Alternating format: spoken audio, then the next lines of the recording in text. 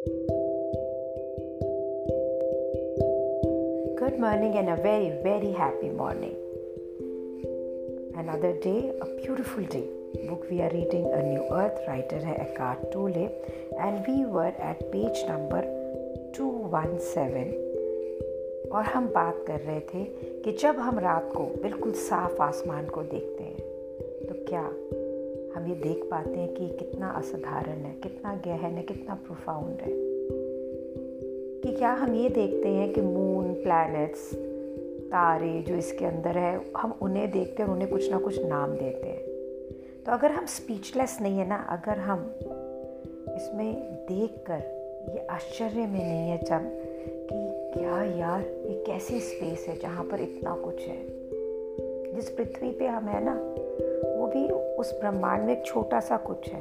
अगर इसे देख के हमें श्रद्धा नहीं पैदा होती है, अगर ये चीज़ें हमारी समझ से बाहर नहीं निकलती है, अगर हमें जैसी चीज़ें या मिस्ट्री जैसे नहीं लगती है, so then maybe we are not able to realise the infinite depth of the space itself.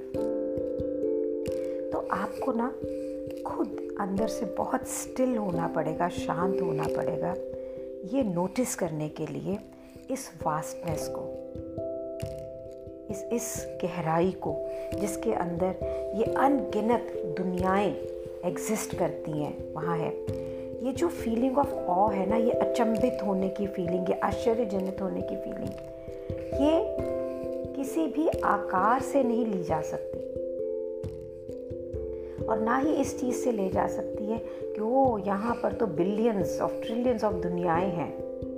लेकिन इस चीज़ से ली जा सकती है कि ये कितनी गहराई है, क्या है ये, व्हाट इज़ इट, कि जो इस सबको, इतनी दुनियाओं को, पृथ्वी, सूर्य, चंद्रमा, सबको कंटेन करती है, वहाँ पर है। हम स्पेस को देख नहीं सकते। क्या हम अंतरिक्ष को देख सकते हैं? क्या आप उसे सुन सकते हैं, छू सकते हैं, टेस्ट कर सकते हैं, स्मेल कर सकते हैं? तो फिर आपको ये पता भी कैसे है कि ये एग्जिस्ट करता है? ये जो लॉजिकली क्वेश्चंस हम पूछते हैं ना अपने आप को, बहुत तर्क वितर्क करके जो क्वेश्चन पूछते हैं ना, इसमें खुद में ही फंडामेंटल एरर है, मौलिक की गलत है। ये जो एसेंस है, सार क्या है स्पेस का? स्पेस का सार है नथिंगनेस, जिसमें कुछ ना हो। तो ये एग्जिस्ट ही नहीं करती है। अगर हम एक नॉर्मल सेंस, शब्दों के सेंस में देखें ना, तो शब्दों में ये एग्जिस्ट नहीं करती है। सिर्फ शब्दों में आकार एग्जिस्ट करता है। ओनली थिंग्स, चीज़ें, फॉर्म, आकार, ये एग्जिस्ट करता है। इसको स्पेस बोलना भी क्या मिसलीडिंग नहीं है? जब ये है ही नहीं तो इसको हम स्पेस बोल कैसे सकते हैं? जैसे हम इसको कोई नाम देते हैं, ये कोई चीज़, कोई वस्तु बन जाता है और ये वस्तु तो नहीं है, तो इसको हम कैसे देखें? Let's put it like this, कि हमारे अंदर कुछ ऐसा है, कोई ऐसी एफिनिटी है, आत्मीयता है, कोई लगाव है इस स्पेस के साथ, इस अंतरिक्ष के साथ। इसीलिए हम इस स्पेस की चेतनता में हैं, हम इसके प्रति सचेत हैं, हमें इसके बारे में मालूम है कि यहाँ पे कुछ स्पेस है। अब ये भी कुछ पूरा सच नहीं है, क्योंकि जो चीज़ है ही नहीं, आप उसके बारे में अवेयर कैसे हो सकते हैं, सचेत कैसे हो सकते हैं? जब स्पेस को आप छू नहीं सकते, देख नहीं सकते, टेस्ट नहीं कर सकते, स्मेल नहीं कर सकते, तो ये है नहीं ना। तो आप इसे नाम भी कैसे दे सकते हैं? तो इस प्रश्न का उत्तर क्या है कि अगर यहाँ पे कुछ अवेयर होने को है ही नहीं, तो मैं इसके लिए अवेयर कैसे हूँ? जब सामने कुछ है ही नहीं, तो हमने ये नाम दे के इसको एक ऑब्जेक्ट बना लिया, तो मैं इसके लिए चेतन कैसे हूँ? तो आंसर जो है, एकार्ट लिखते हैं, बहुत ही सीधा साधा लेकिन बहुत गहन है, बहुत प्रोफाउंड है। जब आप इस स्पेस के लिए चेतन होते हैं ना, तो आप चेतन किसी चीज़ के लिए नहीं है, सिर्फ इस चेतनता के लिए ही चेतन है कि आप चेतन हैं। And this is what the inner space of consciousness is. यही आपकी अंदरूनी जो स्पेस ऑफ कॉन्शियसनेस है, जिसके through the universe is becoming aware of itself, कि ये ब्रह्मांड भी अपने बारे में जानता है। Are you getting it?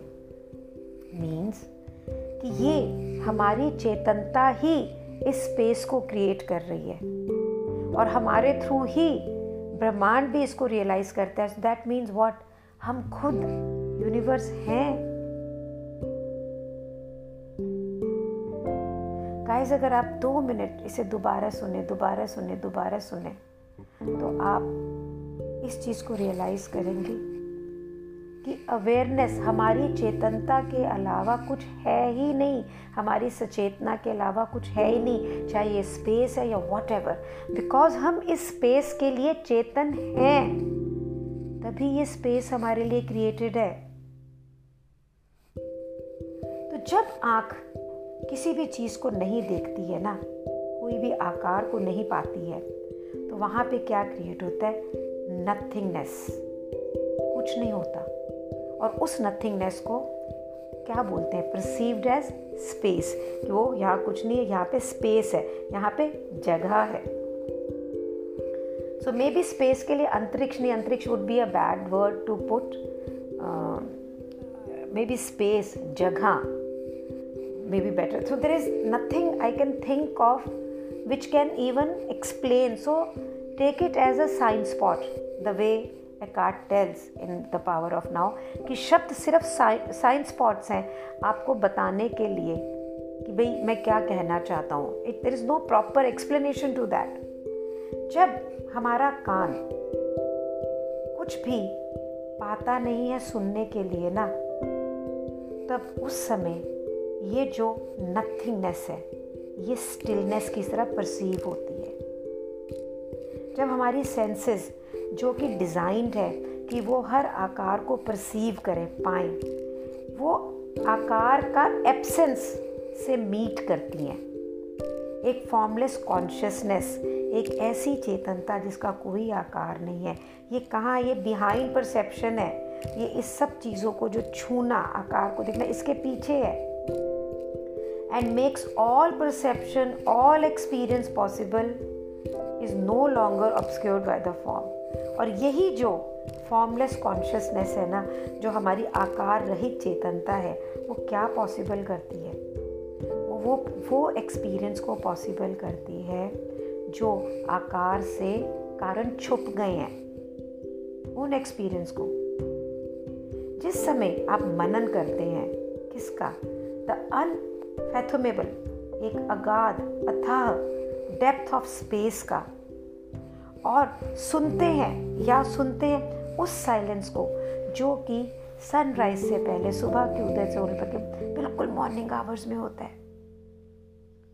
तब उस समय कुछ आपसे रेजोनेट करता है, आपके अंदर रेजोनेट करता है, एज इफ इन रिकग्निशन, जैसे कि यहाँ पे कोई पहचान है. तब आप सेंस करते हैं, देन यू कैन सेंस ये स्पेस कितनी वास्ट है, जैसे कि आपकी अपनी गहराई. तब आपको पता लगता है कि ये जो बहुत बेशकीमती प्रेशियस स्टिलनेस है, जिसका कोई आकार नहीं है, टू बी मोर डीपली, गहराई से हु यू आर, यही आप हैं. Then any of the things that make up the content of your life, वो मायने नहीं रखेंगी, उनसे बहुत डीप है, बहुत गहरा है. ये नो फॉर्म, आकार रहित आपकी अपनी प्रेजेंस, आपकी अपनी स्टिलनेस. इसे बहुत ब्यूटीफुली हमारे उपनिषद्स के अंदर लिखा गया है. पेज नंबर 219 में एकार्ट ने हमारे इंडियन उपनिषद्स को रेफ़र करते हुए बोला कि एंशिएंट स्क्रिप्चर्स जो हैं हमारे भारत के, वो इन्हें बहुत ब्यूटीफुली पॉइंट करते हैं. जो आप आँखों से देख नहीं सकते, जो आप आँखों के साथ देख नहीं सकते हैं, लेकिन जिसे आँखें देख सकती हैं, इसके बारे में जिसको पता है ना, वो ब्राह्मण है, द स्पिरिट, वो आत्मा है. वो नहीं जो लोग जिसे बहुत प्यार करते हैं, अडोर करते हैं, पहचानते हैं. मीन्स वो जो आँखों से देखते हैं लोग, तो उनको, उसे अडोर करते हैं. लेकिन जो आँखें देख नहीं सकती लेकिन देखती, जिन्हें आप आँखों के साथ देख नहीं सकते लेकिन आँखें देख सकती हैं, so who is that? Is Brahman. What cannot be heard with the ears, जो कानों के साथ सुना नहीं जा सकता, लेकिन what whereby the ear can hear, लेकिन वो जिसे कान सुन सकता है। आप उसे कानों के साथ नहीं सुन सकते, लेकिन कान जिसे सुन सकता है वो ब्राह्मण स्पिरिट है। ये वो सुनना है जिसे ब्राह्मण सुनता है, आत्मा सुनती है। ये वो सुनना नहीं है जिसे लोग प्यार करते हैं, लोग सुनना चाहते हैं। What cannot be thought with the mind, जो दिमाग के साथ सोचा नहीं जा सकता, लेकिन जिसे दिमाग सोच सकता है, इसे जानना ही ब्राह्मण है, स्पिरिट है। ये वो नहीं है जो लोग सोचते हैं।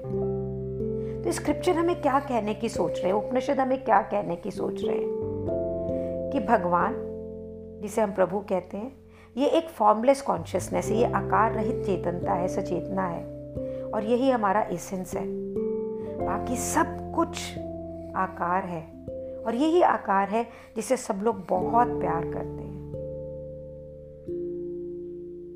सो आज ना हम इतना ही करेंगे। इसे समझने से परे इसे सिर्फ एक्सपीरियंस किया जा सकता है। This is already a part of us,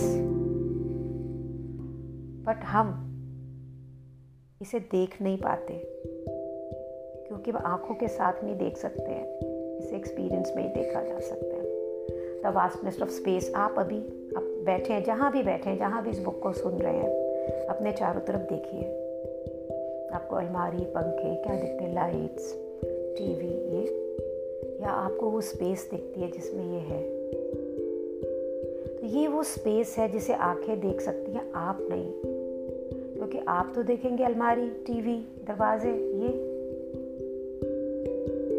so ये जिसे हमारी इंद्रियां देख सकती हैं, आकार रहित, हमेशा देख ही रही हैं, that is what is universal us.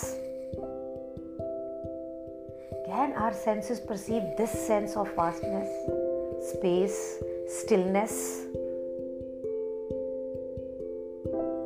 Can we get introduced to real ourselves? Thank you so much for creating this world for me. There are no words to explain gratitude.